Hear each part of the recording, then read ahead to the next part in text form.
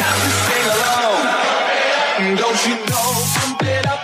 You've got to pump it up. Don't you know? Pump it up. This is the Jason Cavness Experience, hosted by Jason Cavness. Join Jason as he talks to small business owners and startup founders and other interesting people as we gain great insights about business, people, leadership, HR, and how each guest strives to be great every day. Hello, and welcome to Jason Cavness Experience. I'm your host, Jason Cavness. Our guest today is Shari Foos. Shari, are you ready to be great today? Yeah. Shari is a marriage and family therapist, adjunct professor, and the creator of the Narrative Method, a California 501c3 nonprofit organization, part of the Human Connection movement. The Narrative Method creates programs, products, experiences that address the growing isolation and need for real connection through sharing stories. Shari, thanks for being here today. I really appreciate it. Oh, I'm so excited to talk with you. So first question, why are you a nonprofit versus a for-profit business? Why did you make that decision? Well, that's a really good question. I feel that this is my life's work, and this is what I want to give to the world. I came from a very dysfunctional family. We were really poor. I don't mean to say that we're the most impoverished people in the world, but I had that sense of myself. I really did want to make money. And, so it just turns out that the paths that I followed didn't lead to that. But my husband is successful, and I've gotten to learn a lot about what it means to manifest a way to send your purpose, your voice, your gift to the world out there. And at the end of the day, the idea of impacting a lot of people is so much more important to me than making a lot of money. And so when I think about what it would have meant for me when I was younger to have something like this for free and, just available to everyone, I just think I'm just so proud to give this. That's all. I think what people get confused about, even though you're a nonprofit, you still have to run it like a business, right? Pretty much everything's the same, right? It's still the tax structure, right? Oh, absolutely. There's leeway in that because we're kind of on a shoestring. We do some things, the best way we can. But yes, it's businesslike. So I found something you said. Can you tell me what it means when you say building meaningful human connections? Can you define that for us? Yes. Well, based on the work of my life, which I started hosting these late night conversation and performance salons in the 80s. And I really have always loved bringing groups together. So what I think happens, as we were briefly discussing before we started, is that when you're with a group of people where you feel comfortable to be yourself, and people start talking about life and how hard it is with all these influences that we have. And, everybody at times feels like, I hate my life, but you kind of don't want to go around saying that. However, if you do, and you can be more specific, but I think we all kind of know that feeling of being bummed and overwhelmed. You bond so meaningfully with people when you tell the truth about stuff like that. And suddenly the weight of these things just gets somewhat lifted, and it's a wonderful feeling. So radical human connection is all about creating an open line of communication, certainly with those with whom you're already involved, but also just to think of people you haven't met yet as kind of cousins.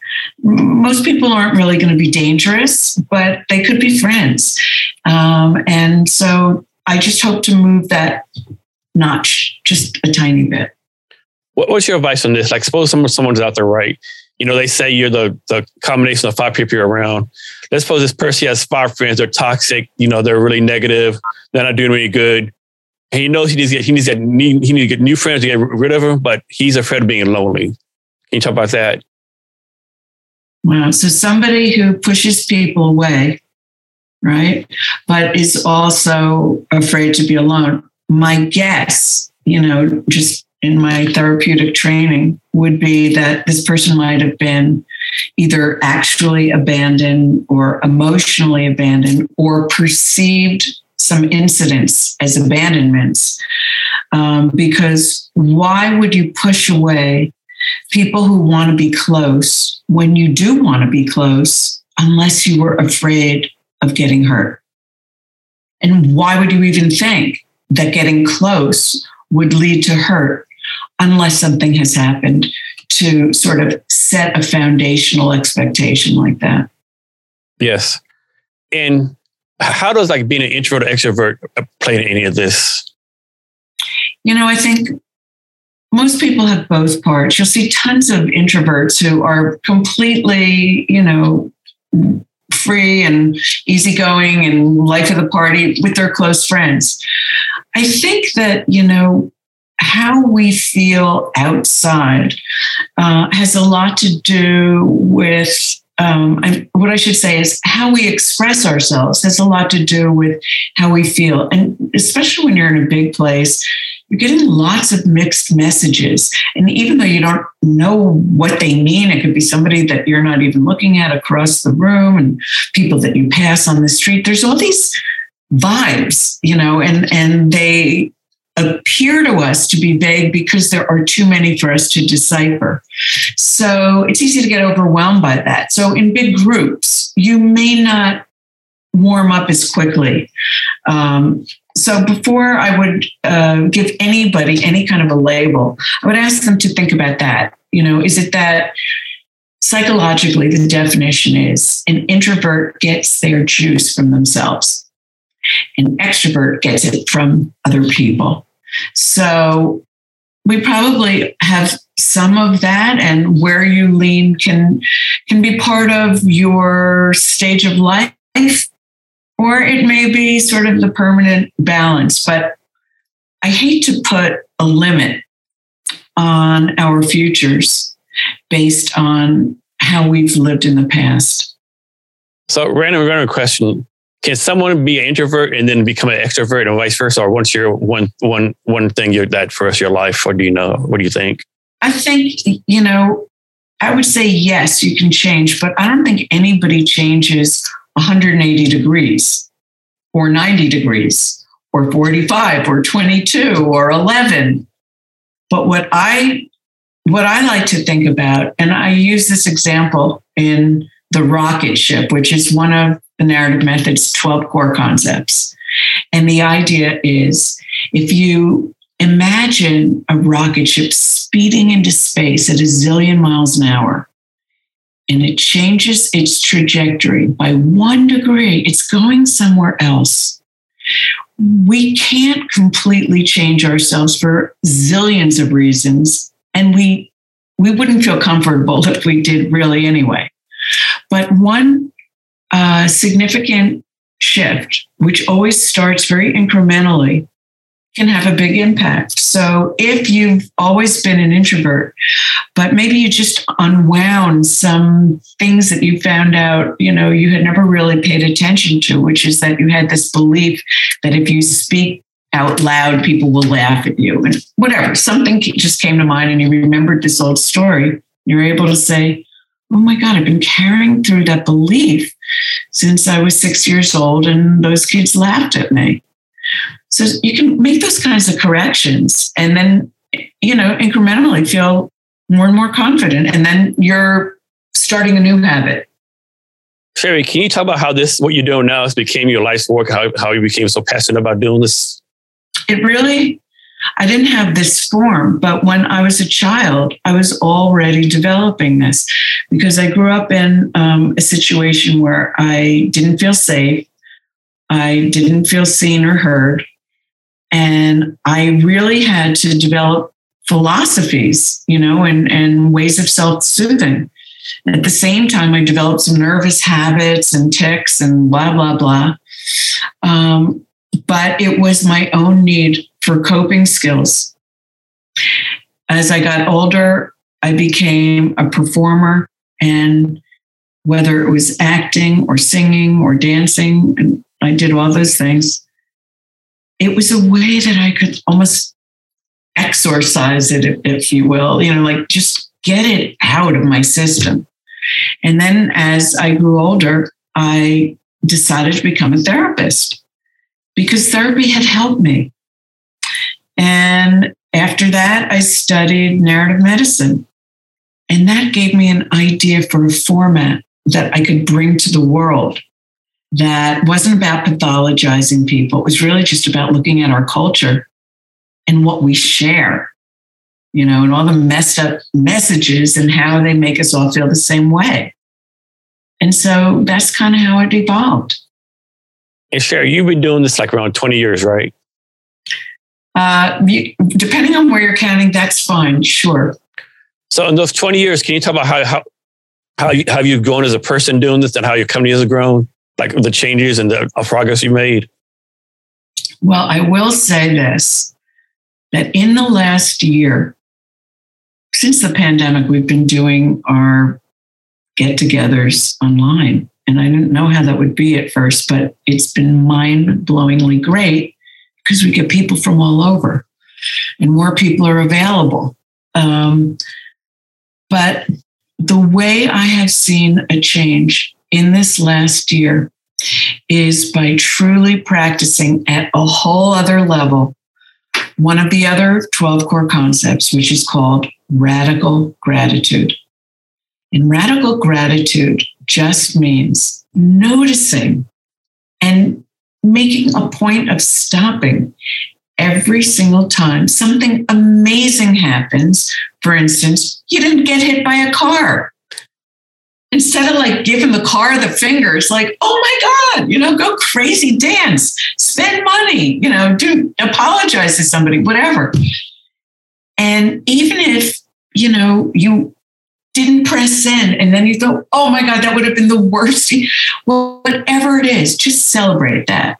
And whenever you see something beautiful or a lovely thing happens, because if you do that, you will do it so often that you can't help but feel blessed and fortunate. So that really changed me. That's a great point. I remember maybe a few years ago, I don't remember the time, there was this guy who was playing violin in the New York City subway. People just walked by him, didn't do any, pay him no attention. Ended up, he was like the number one violinist in the world. He is like conscious sellout, and no one even paid him any mind, right? It's well, let me ask you this: what about that touched you? It just the fact, like this. I mean, somebody at the top of his craft is doing a free concert, and no one even knows it, right? It's just like, are we too busy? People going back and forth to work. And, I think that night, the night before, he played a sold out Madison Square Garden, like tickets like $1,000 a piece. He's played in the Louvre, Vienna, like the top violinists in the world. Like nobody knows him, right? But why does he? Somebody's got to know him if he's playing the Louvre and Madison Square Garden. He would done by himself. He was playing like a real expensive violin. Just no one noticed me. No, of course, he just went out and played. He didn't like have a sign up or anything. And of course, I never been to the New York subway, but I always say like people like the performers and just people all the time, So maybe just like, run the mill day for them, I guess. I don't know. I think you could do an entire show, more than one episode, on how profound that is to see people on the street being completely vulnerable, because it's not going to sound good unless you are, and just putting themselves out there without letting them get distracted by the lack of attention or negative attention. People can taunt you, but that's kind of like a real Zen activity. If you're doing it to make money, that's tough, but I think it toughens you too. Yeah. So Shari, can you talk about your 12 core concepts and like, how do you come up with these 12? Yeah, sure. Well, the 12 core concepts really start with the problem. And to me, I think that everybody has had issues growing up, your parents, your siblings, your school, authorities, whomever. But we have in the past look to those things as a way to understand our lives and to kind of make corrections. And all those things are valid. But I am more interested in this thing that has equal weight to all of those put together, which is the impact of the cult of culture. And that's one of the first concepts. The cult of culture just symbolizes the constant noise and negativity that comes from media, social media, advertising, everything, all of these ways to sell us soap that we don't need, right? But in the process, tell us we're not good enough. And by the time you're a young child, everybody knows, you know you're not pretty enough, strong enough, rich enough, cool, and on and on. And those things become more and more distinguished through grade school and high school. And those ideas about ourselves follow us until we deconstruct them. So the reason I put together groups is because in groups, when you just talk about your regular stories, the stories of your life, people get to know each other, and it's very interesting. We also do writing groups, and that's interesting. But what really happens is because we're connecting deeply, we come to realize organically, just because of comments people make, that we all have this negative stuff all the time. It's very underground, so you don't even always notice it unless you're depressed. But there's always some voice reminding you that you're not good enough. You suck. Why did you do that? Oh, you never, nonstop.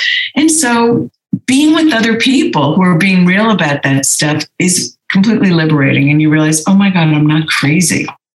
I don't like it, but I'm not crazy. And that really helps everyone. So these Zoom calls, you do them every week, right? Yeah, we do about 4. We also have classes. We work with companies. Yeah, we have all kinds of things. And are these Zoom calls someone signs up to do, or you have to invite them? How does that work? How do people sign up for your Zoom calls to take part? Just go to thenarrativemethod.org and sign up for as many as you like. And so when someone signs up, what should they expect from these calls? Okay, well, we have 2 kinds, basically. We have 3 kinds. One is just like some random crazy thing we do periodically, always different. On Thursday nights, we do, it's called the Human Zoom In, and we look at really interesting, it could be about any subject, short videos that are usually mind-blowing in one way or another. And based on that, then I give everybody a prompt. And that prompt is intended to make you think of a story, just a real story from your life. It's not that it's the best story, but we go into breakout rooms. And in the breakout rooms, people share their stories. And it's like this magical, easy thing. You just, look bad when you arrive, have food coming out of your mouth, just pretend you're with your family. And just in telling these stories, we get, first of all, the sense of being seen and heard when we tell our own, but also you really get to know people in a way that's fun. Like, I don't really care what your job is. I mean, yeah, it's interesting to know, and I can find out later. But who you are and how you talk and your personal stories really become memorable. That's how our brains are designed to remember things, through stories. So it's a bonding experience. I'm a big believer that everyone has a unique story to tell, but a lot of people don't want to tell the story, right? Because they're, like you said, they're embarrassed about it or don't think it's important. How do we get more people to actually tell the story so the world know what the great people they are, what they've been through in life? Definitely. I think, just to let them know that the idea isn't to have an externally, popular story. If you really think about the stories that have moved us, it's usually a personal quest to overcome something. And there's not a person on the planet who hasn't overcome something. Everybody has been hurt. Everybody has been insulted. Everybody has been in a situation where they were out of their league and so embarrassed by something. everybody knows what it is to have a great time and to be joyous and, good family, bad family. Regardless of the circumstances of your life, there's a certain amount of emotions and everybody gets them. So we can empathize with each other's stories, even if we haven't been in that situation. And for me, when I think about kinds of movies I love, they're always a small relationship story. I don't care about action. I just love the depth of excitement for me that comes with understanding how people are thinking and feeling. And so that's what we do. And I think you get to discover yourself in another way when you realize this. Shari, your trial core concepts, are they all equal, or are there like ones more important than the other ones, or that depends on the person, or they're all like 12 equally the same regardless of the situation? It's such a cool question because I've thought about this so many times. I've put them in various orders. And the thing is, they all are a part of a whole and they all interrelate. So, we talked about the cult of culture. Another one is who you really are. Who you really are means separate from all the junk that's happened to you and good stuff. All the stuff that's happened to you and all the things that you've been told about who you are and who you aren't, and all the ways you've tried to make people happy or conform or do what you got to do to survive. Separate from all of that, who you really are. That's the goal. Because when you're connected to who you really are, you're also connected to what matters to you. And it's easier to get clear about your purpose and figure out a way to manifest that. So for the people who reach out to your nonprofit, is there a certain demographic, or is are you targeting people who have been, suffering through depression or mental health breakdown, or someone who's really lonely? Is there a certain person you're trying to go after, or whoever wants to come up can show up? Well, basically, it's really whoever finds it compelling. What we are not therapy, and it's absolutely not a good place to go and complain. Those are not the stories that we're telling. We're talking about incidents of our lives that are evoked by these things that we see. So that is not appropriate. But if you are just somebody who is interested in connecting to other people, just in a genuine way through sharing stories and seeing interesting things, or through a writing group, you don't have to be a professional writer.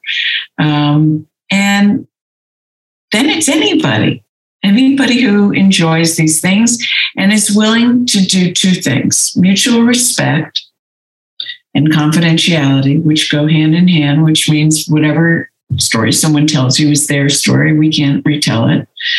And then the other thing is, because we are sharing our stories and people can be vulnerable, everyone has to have their camera on. And that we just can't bend on. Imagine telling a story to a blank screen and you don't know that person. So that's it. Yeah. So how do you deal with this? And maybe you have it. You have your rules in which you respect. Suppose someone comes on in this and they constantly don't follow rules, right? How do you deal with that? How do you deal with that person? You just cut them off, tell them they can't participate no more, or? We really have been so lucky, but I always have to assume in every moment that something like that could happen. If somebody was disruptive, I could just delete them and then they would be out. When they sign up, they have to give an email. I don't know if they could give a phony email, but the bigger we get, the more controls we're going to put in so that you have, since you do have an email, maybe there'll be another requirement. I'm not sure. But then if somebody did something inappropriate, we could find them and tell the authorities. But we've been fortunate. And honestly, everybody deserves to be heard. But it's good you got a plan just in case, You know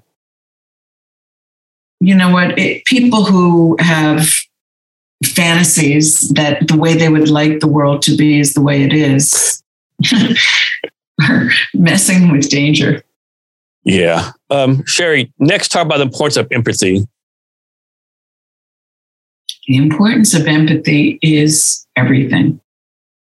If you cannot put yourself in someone else's position, then you will never be able to show them compassion, that you care, that you feel sad about their sadness, you feel sorry that you've hurt them, whatever those things might be. Empathy is really easier to come by when you put yourself aside.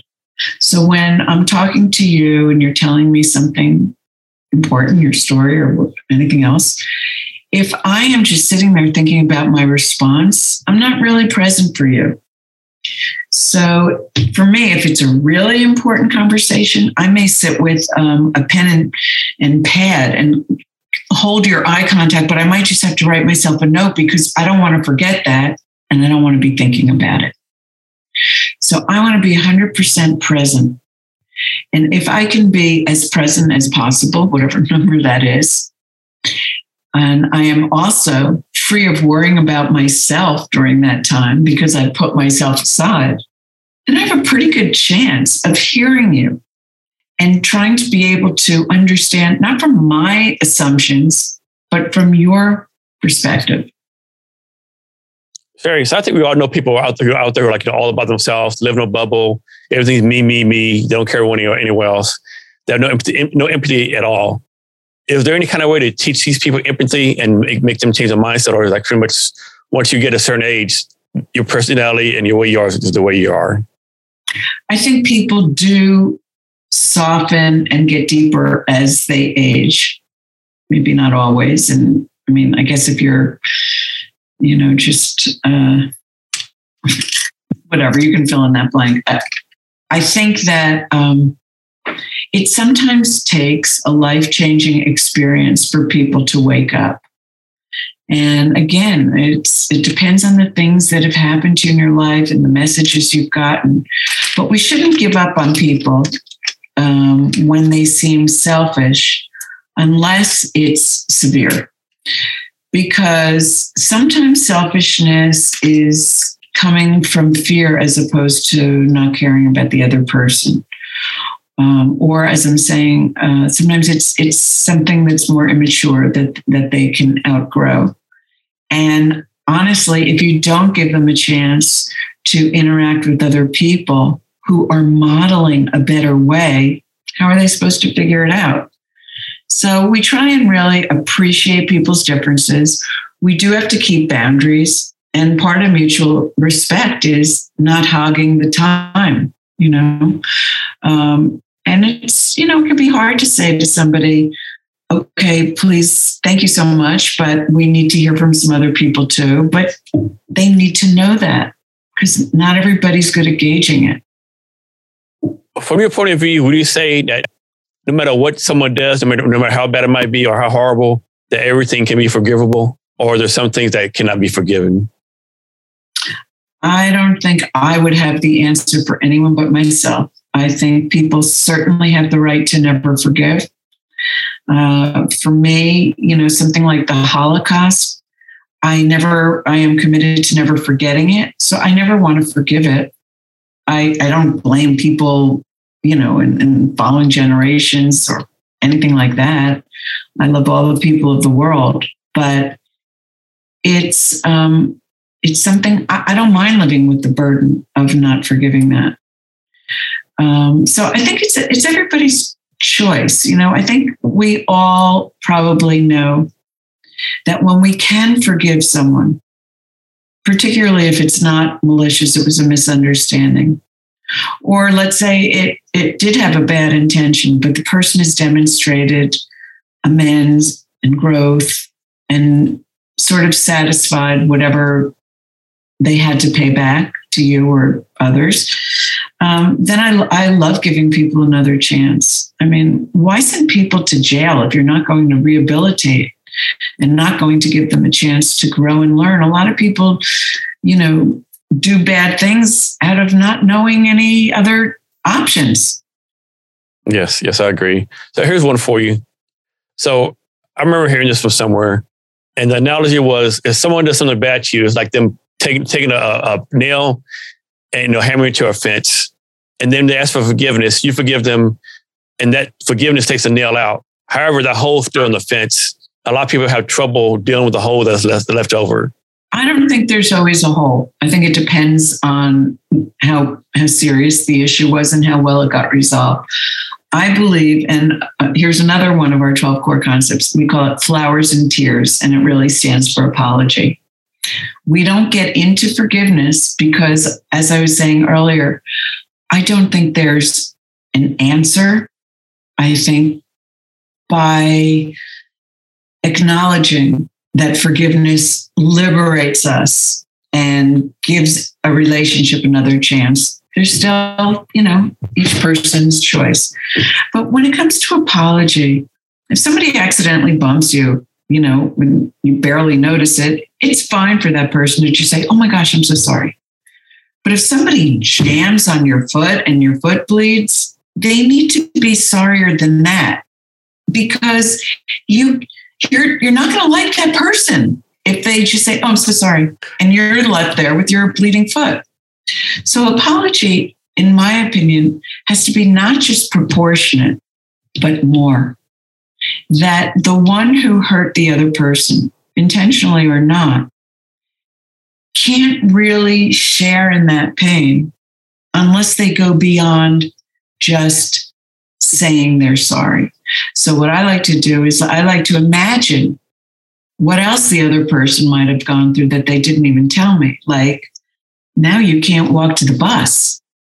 I don't know if you're going to be able to need a cast. You have to go to the doctor, whatever those things might be. And the person might not even want to hear it in real time, might not be satisfied. It might take more than one time.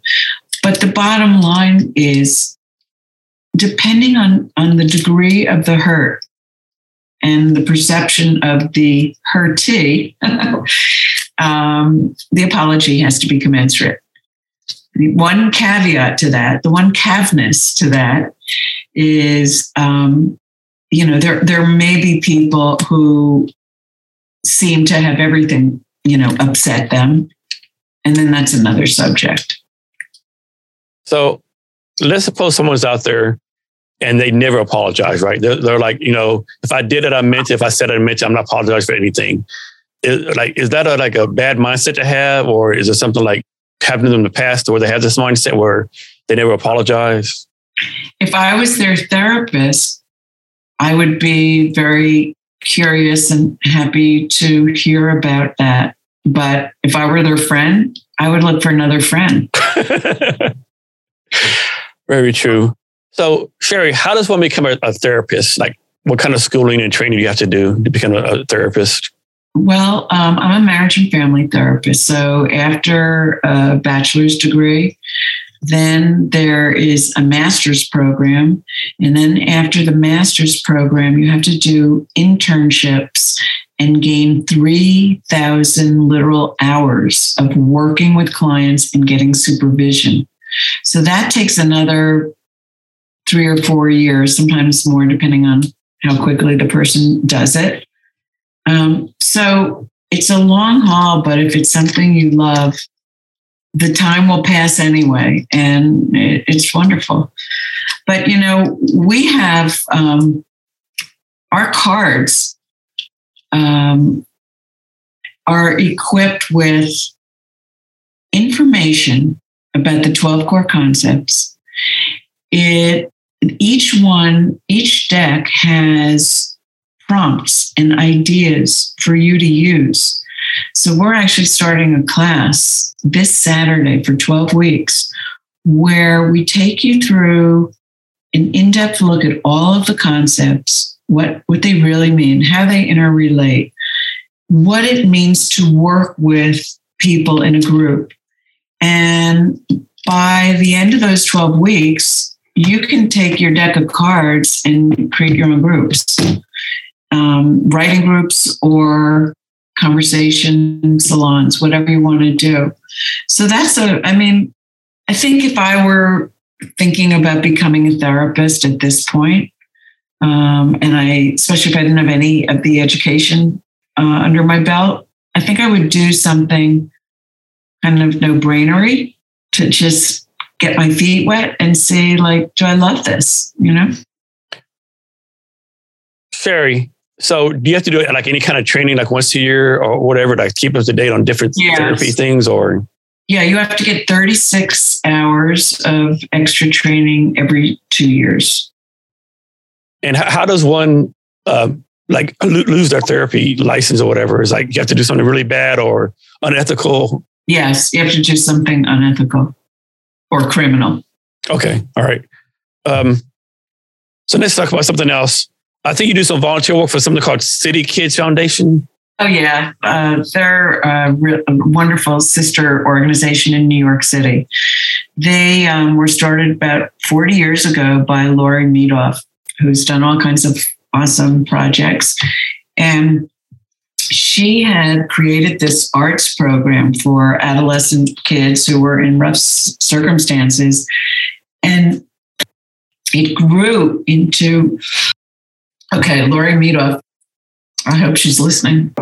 So lots of those kids went on to become community leaders themselves and have had training in my work and so forth. And it's a wonderful organization. And is it only New York City or across the states? It's basically New York City. And how do you, man, now I'm coughing. So how do you become involved with them?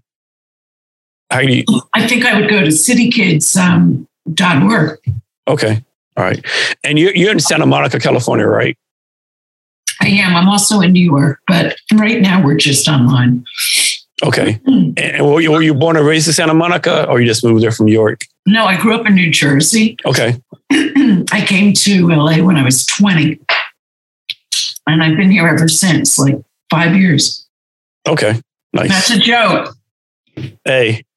Like whenever someone in my family who's a female, is over like 30 years old, I always tell them, hey, happy anniversary, your 29th birthday. Exactly. So you were talking about this some, but can you talk more about how the narrative method got started, how the idea started, what you're focused on now, what your vision is for it moving forward? When I finished the program in narrative medicine in like 2013, I was so moved by everything I had learned, because here's this brilliant program rooted in social justice. And it's really about teaching empathy to doctors, teaching them empathy through reading literature and identifying with characters, because everybody knows what it feels like to be in a doctor's office when you don't feel like that doctor really cares about you so much, where they don't look at you, maybe they don't remember what your story is or what's wrong with you, or they think it's something else. I mean, it's so sad that that's such a common experience. But it's not because doctors are bad. There are many reasons, including they had never prior been required to study how to be with patients in a way that not only makes the patient feel better in real time, but improves the rate at which they get better and improves their compliancy with the protocols. So studying all this was really inspiring. But I knew I didn't want to do something where people would have homework, to read and then come back. I don't kind of want to be in a teaching situation. So I decided I was going to use videos or still pictures or short experiences in real time that people could respond to right away. And that's kind of how it started. And I just started doing it. And through doing it, it just became more and more refined. And it's not that far away from how it started out, except at the beginning, it lasted forever. It would be 3 hours or 3.5. I mean, I don't mind doing a marathon, but Now it's basically 1 hour or an hour and 15 minutes. And it's really streamlined. So you bring up a great point. I think there's a lot of people out there who they want to start a business. They want to, learn how to play the violin. They want to learn how to do whatever. And they always have an excuse why not to. Can you talk about the importance like you did, of just getting started? It's really hard. It's really hard because I think for a lot of people, unless you come from this exact area and you have a head start, people, or you can come in at a higher level, it's really hard to start something that you don't even know how to describe. It's just a sense. But especially if you're starting something new, give yourself props and a lot of compassion, because it's going to be a while till you get it externally. And it's hard because there are times when it's discouraging. Maybe like in my case, maybe a lot of people didn't show up, or you would have some people, giving you these responses, showing you how much they loved it. And then you would, go to another place and nobody showed up. So starting something, first of all, you have to be passionate about it because you won't get through the hard times otherwise. Ask yourself why you're doing it. If it's just money, unless you are really just caring about money, if it's just money, it may not suffice for you. So it's got to sync up with something deep enough inside of you that you're going to stick it out through the hard times.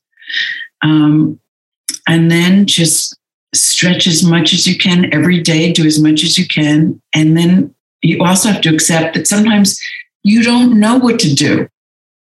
So don't quit, but just step away and work on something else when you don't know what to do. Go ahead. What's your advice on this? A lot of people, they take things personally, right? They'll they'll do some sales calls and they get 5 no's. They'll put a job application in, they'll get 5 no's. And people take it personally, right? How do you, and is it personal? Probably not, right? Maybe the person's too busy. Maybe the email to spam. But a lot of people take everything personally. How do we untrain ourselves not to take things personally? First of all, it's hard not to, because being told no is being told no. And, unconsciously, your brain is not sussing it out well, this person's really probably busy. It's just no, you can't, no, But I think what we have to do is stay hyper aware to the environment. And what is the case is that maybe it was a cold call, the person's not available. Okay, I'll try again. Or maybe the person says, no, I never want to hear from you again. And you realize that you are not making one call. You're making 1,000 calls right now. You're only making 10, let's say.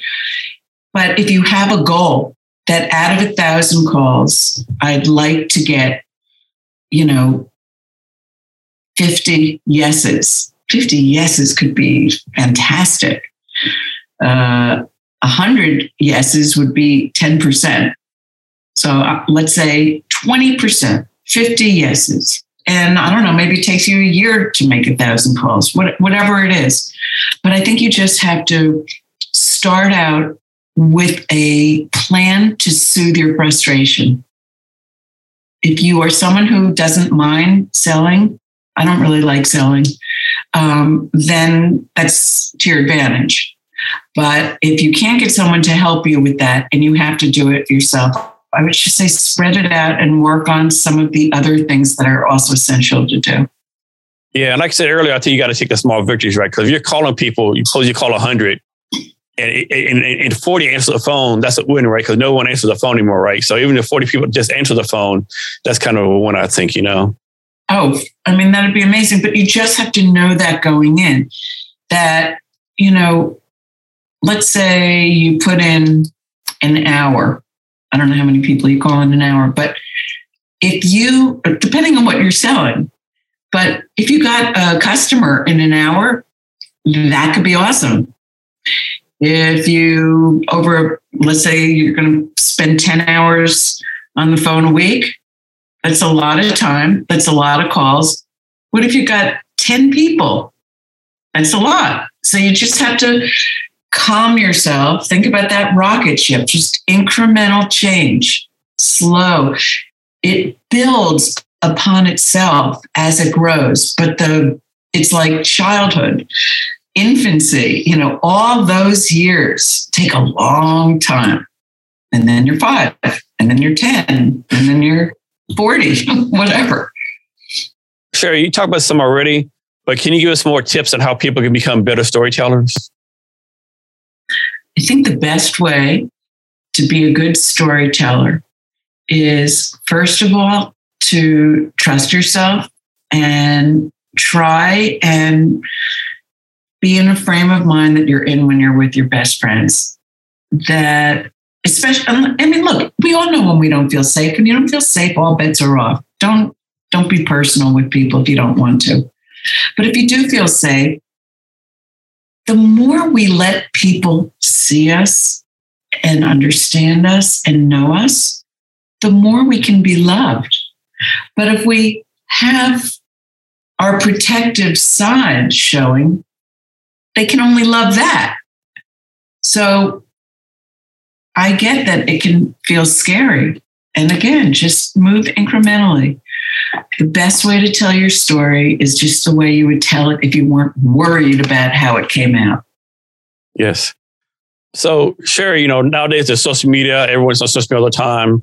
The phone's everywhere. But I think the stats show that the loneliness of people is an all-time high, right? Even though there's all this stuff going on, everyone's saying they're more lonely than ever. Yeah. Is there a way to fix this, or is this time, the times we live in, or that everyone's missed this personal connection? Well, I'm trying to do that. I wish that there were places to physically go in every community where people could hang out and it didn't feel like some corny, thing that some city official, figured out with popcorn and, punch. But that's my dream, is to have the culture be just a little more relaxed and people feel natural about talking to somebody in line behind them, or buying coffee for a stranger, or, just starting a conversation. I know it's hard in this particular climate, but we're available. I'm hoping that the human connection movement continues to grow. So, Shari, let's suppose someone's out there, they're passionate about something, they want to start a nonprofit. What advice do you have for them to get started and they'll start and do a nonprofit? Well, the first thing is, it's really hard to fund a nonprofit. So you should, first of all, ask yourself, are you going to put in the first money? And if you're not, you're going to have to raise money first. Or if you're going to just do it on a shoestring, okay. But it's not a no-brainer. And you still have a lot of responsibilities in terms of taxes and the way that you do things. Certain things are stricter. You have to have a board and all that kind of stuff. So my first advice would be, really look into the details.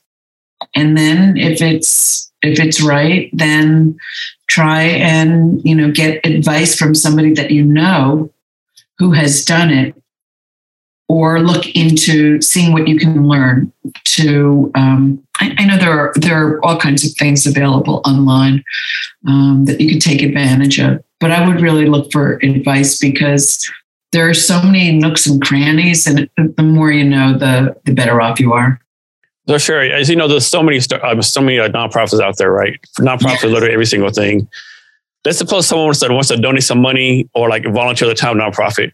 Is there something shown to make it simple? Is there something shown what nonprofits are actually doing, what they say they do, versus they just taking money and high admin costs? Is there something that we're okay, I'm going to donate, X amount of dollars. I know my money's going to go to the cause versus, being wasted. Absolutely. That's not only the most important question, it's just so timely. There are a lot of organizations that were well respected that turned out to give 10% of net to the people they claim to take care of. So you really do have to look into that. In our case, when we get a donation or work with a company or a school, then all of that goes to providing free Zoom-ins for people. Plus everything that we do charge for, we keep as inexpensive as possible. And I think there are plenty of organizations that do amazing work and give a completely reasonable amount of the money they raise to the causes that they claim to. But look into it for sure. Shari, can you give us tips on how you do your fundraising? How does that work? Do you have like a certain client funders you go to every year, they use the same amount? Or is this constant, you got to call people, how does that work for you? Personally, I'm the worst. I hate asking people for money. And, I can trace back and figure out why and share that with you. But somebody else does that for me. Okay. So, yeah. And how many people on your team besides you? It's really me, one person, Jessa Zapper-Gray, who's the head of programming, and my husband, Richard Foos, has come on board. He comes to every Zoom in. He just, it's really been amazing because we both love it so much.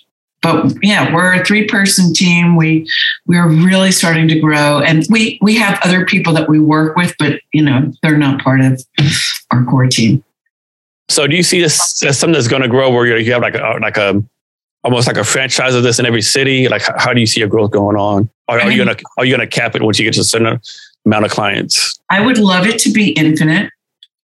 If somebody wanted to do something, and they were aligned with, what the project is intended to be, and they wanted to franchise it, that'd be great. I'm always looking for partners in any part because I'm just one person and I really want this blasted all over the world. Imagine, with instant translation, if you could have people from how'd you like to people from Ukraine, right now, that'd be amazing. So yeah, my imagination is infinite on this. The reality will be the reality. Yes. So Shari, I was going to ask you next. So I know what it was. I got brain locked. So when people go to your program, do they graduate? They get some certificate or anything like that? No, you never graduate. Okay. It's because it's not a class. I should say the class is a class. Yes, it's a 12-week course, and we're going to be offering more and more programs that are training based. But the Zoom-ins are just, if you like it, you come all the time, you get to know people, and it's really community building. A lot of people, we had these people, ironically, there were 2 people from Western Canada who happened to be in the same breakout group, and they met afterwards for coffee. It was like, are you kidding? That was such a great feeling. That's crazy, without a doubt. It is. It's like magic. Yes. Shari, is there anything else I asked you that I didn't, or anything else you want to talk about that we haven't covered yet? I feel like we've talked about so much. The only other thing I would want to do is just really invite people from the bottom of my heart to check us out and come to an event and see what you think. Shari, I forgot to ask you in the pre-talk, but do you have any kind of gift or resource to give away? Some people do, some people don't. A what resource? Yeah, some kind of resource to give. For what? For the listeners, like a gift, resource, a discount. Oh, well, the Zoom-ins are free. So you can have a 100% off ticket to one of our can't beat that deal. Yeah, exactly. There's one that starts tonight, Thursday, at 5 p.m. Pacific, 8 p.m. Eastern, and everything else in between. So please come, you guys, and mention Jason. Hey, Shari, can you share your social media links for you and your company so people can reach out to you? Sure. It's thenarrativemethod.org, and you can go to the events page. But we are on Facebook and Instagram and all that good stuff as The Narrative Method. And to a listener, we'll have the link to our gift and our social media in the show notes. You can find our show notes at www.cabinetshrblog.com. And be sure to rate, subscribe, review the Jason Cabinets Experience, and share this episode with your network. So, Shari, we're coming into a talk. Can you give us any advice or wisdom on anything you want to talk about? I would say I'm going to give you a little self-soothing tool. When you're stressed out, this is something you could do anywhere because nobody will regard this as looking funny. So take your dominant hand and put it firmly on your heart so that you feel your heartbeat. And that hand is kind of the most grown-up you that just figures stuff out. However you do it, you do it. And that part of you is telling your fears, your worries, it's cool, I got it, don't worry. But from the inside, you feel that pressure and you can relax because it is a way to signal to your unconscious the way, your mom or your dad or someone who loved you may have touched you. It's okay, you don't have to worry. And it can calm you down really fast. And I talk to myself out loud. So and I ask myself what I think about things and then I answer. No, really. I mean, if I'm stressed out, I'll say, it's okay, honey. Because you know what? That's kind of what you need to hear. It is. Shari, thank you for your time today. Really appreciate it. Thanks for everything you're doing to make the world a better place. You're so sweet. Thank you for having me, Jason. And to our listeners, thank you for your time as well. And remember to be great every day. Thank you for listening to this episode of the Jason Cabinets Experience. Be sure to connect with us across social media at Cabinets HR. Thank you, and remember to be great every day. Don't you know, pump it up. You've got to pump it up. Don't you know, pump it up. You've got to pump it up. Don't you know, pump it up. You've got to pump it up. Don't you know, pump it up. You've got to pump it up. Don't you know?